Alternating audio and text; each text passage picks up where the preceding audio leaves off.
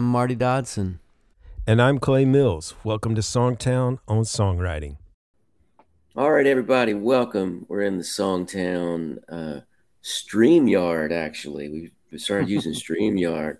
And today we're going to talk about staying ahead of the curve. It's a question we get a lot is like, well, how do I know where things are going in the music business? So first of all, I want to say Songtown on Songwriting is powered by Sweetwater Gear, best place in the world to buy your gear, your instruments, all that kind of stuff. If you've not ever bought from them, you will find it's an amazing experience. They assign you a person, a real live person who calls you and checks up on you, make sure that you're being able to use what you ordered and it's all working like you hoped. So check out Sweetwater. We're going to talk about staying ahead of the curve and how you can kind of determine what's going on maybe in the next few months or the next year or so in the genre that you're writing. Clay, you want to kick that discussion off? Yeah, I love this.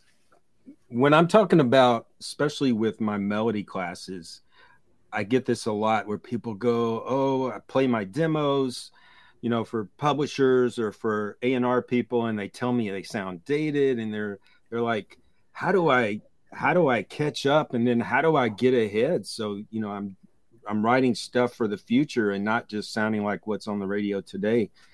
And, what I teach them is there's not a quick fix. And so it pretty much becomes a discipline where if you can listen to music and as you're listening, just actively listen to music and pick out one thing a week. I challenge my students to pick out one thing a week that they can add to their toolkit. So think of it like this. If you walk into a bar in, say, Mobile, Alabama, and you're speaking Chinese, there's not going to be a lot of people there that can understand you. So when you're writing songs, you have to speak the language of your genre. So when you're listening to songs and you listen to melody, pick out one thing a week that you think you can incorporate into your writing. It could be anything. It could be, I'm listening today and I hear this song, they're doing this triplet thing in the melody. So when I sit down to write my next song, I'm going to try that. I'm going to put this and I'm going to do it.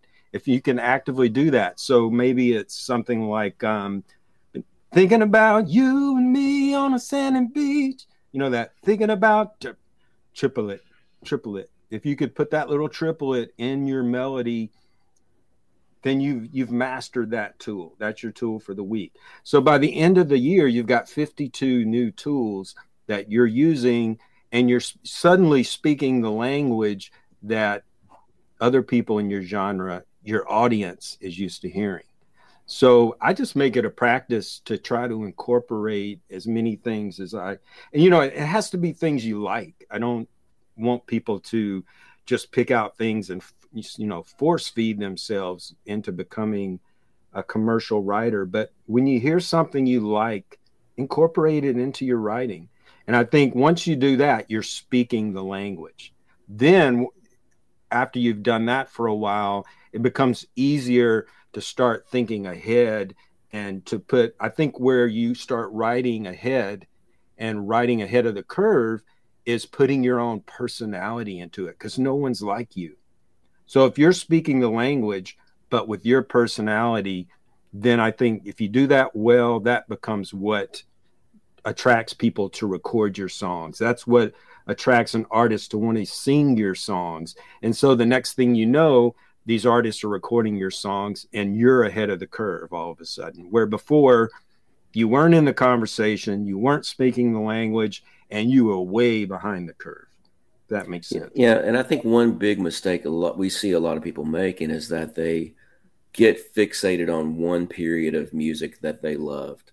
Mm-hmm. So instead of getting those tools from modern music that's coming out currently, they're taking those tools from songs from the 80s or the 70s or even back further than that sometimes.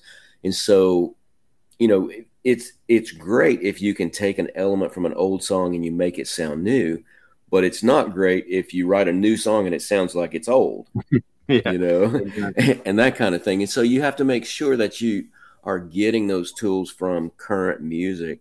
You know, another practical way I think people can kind of find out where music is going is like there's satellite radio stations in pretty much every genre that show you examples of upcoming things. So, for instance, in country, there's a New Boots playlist, that you can check out. And uh, when you hear those people on there, you go, "Oh wow, that's really different." Or you notice, "Oh wow, there's a lot more traditional country on here." Well, that's the people that Nashville labels are excited about. It's people that radio or big playlist curators are excited about.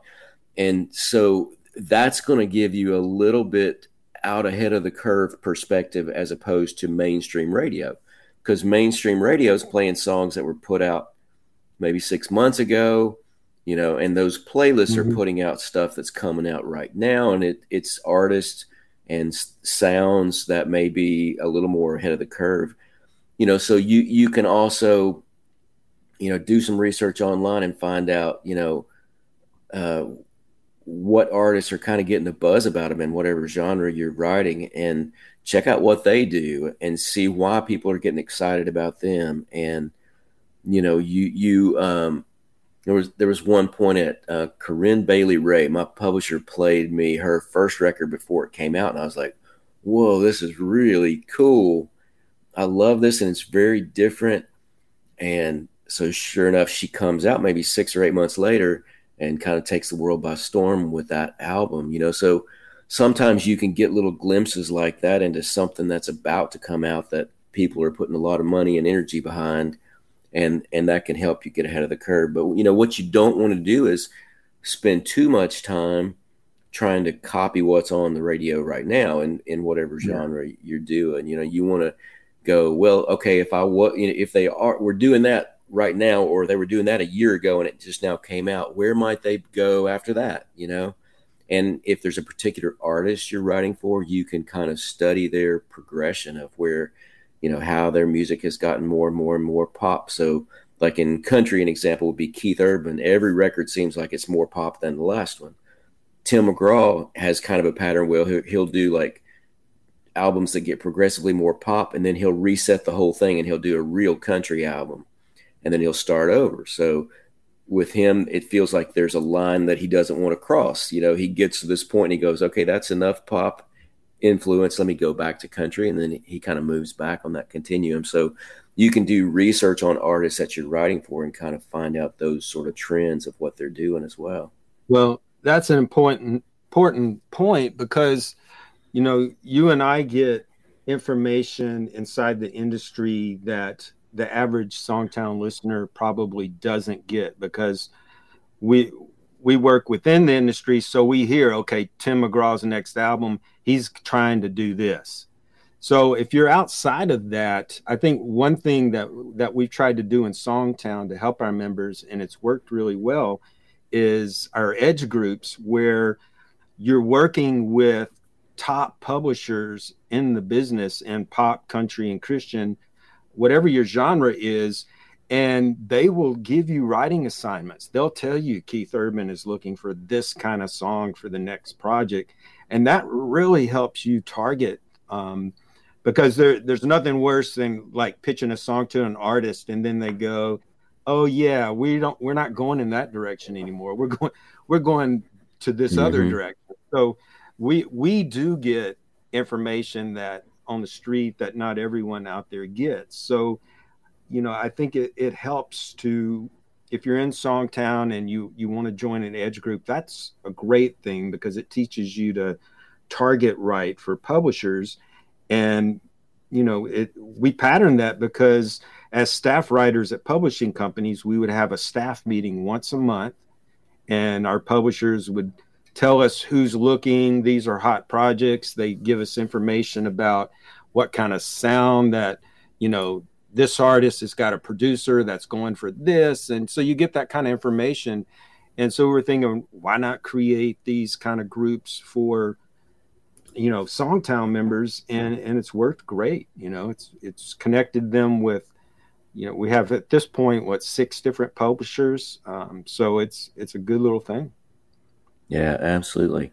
And another way is we in Songtown, every Songtown member has access to pitch sheets, which tell you, this, sometimes it'll say pretty specifically, this is what we're looking for this artist, or no more beach songs, or, things to kind of give you some guidance as to what people are looking for.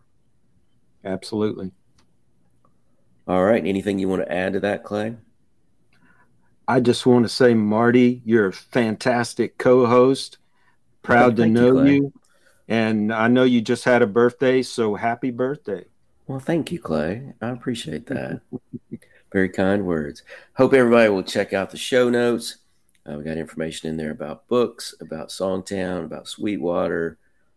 Everything you need to know is right there in there somewhere. So thanks for joining us. If you like the show, we'd love it if you give us a review wherever you listen. That helps us a bunch. And take care. We'll see you next week. Cheers.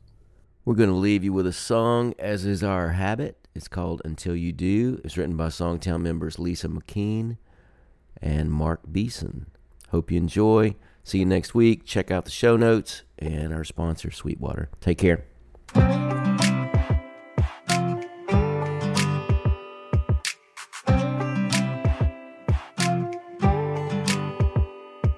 It's funny how the mirror behind that old bartender stays a whole lot clearer than before.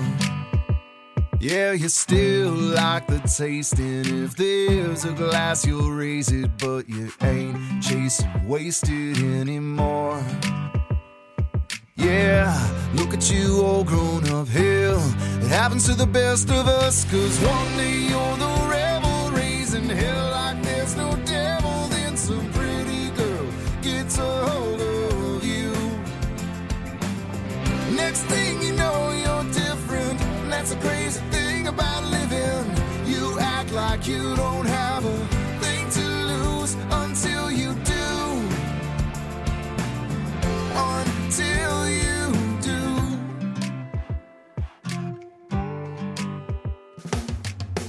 Had some good times in this bar, but the girl you want is on your arm. And yeah, once upon a time, if you had the chance, you were that guy. Now she's got you leaving all that behind. One day you're the rebel raising hell like there's no devil, then some pretty girl gets a hold of you. Next thing you know you're different, that's a crazy thing about living.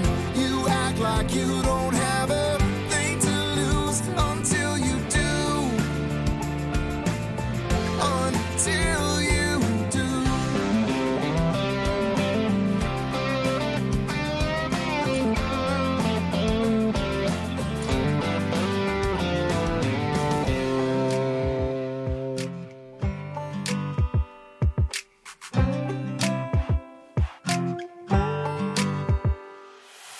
One day you're the rebel raising hell like there's no devil, then some pretty girl gets a hold of you. Next thing you know you're different, that's a crazy thing about living. You act like you don't have a thing to lose until you do. Yeah, until you do. Until you do. Until you do.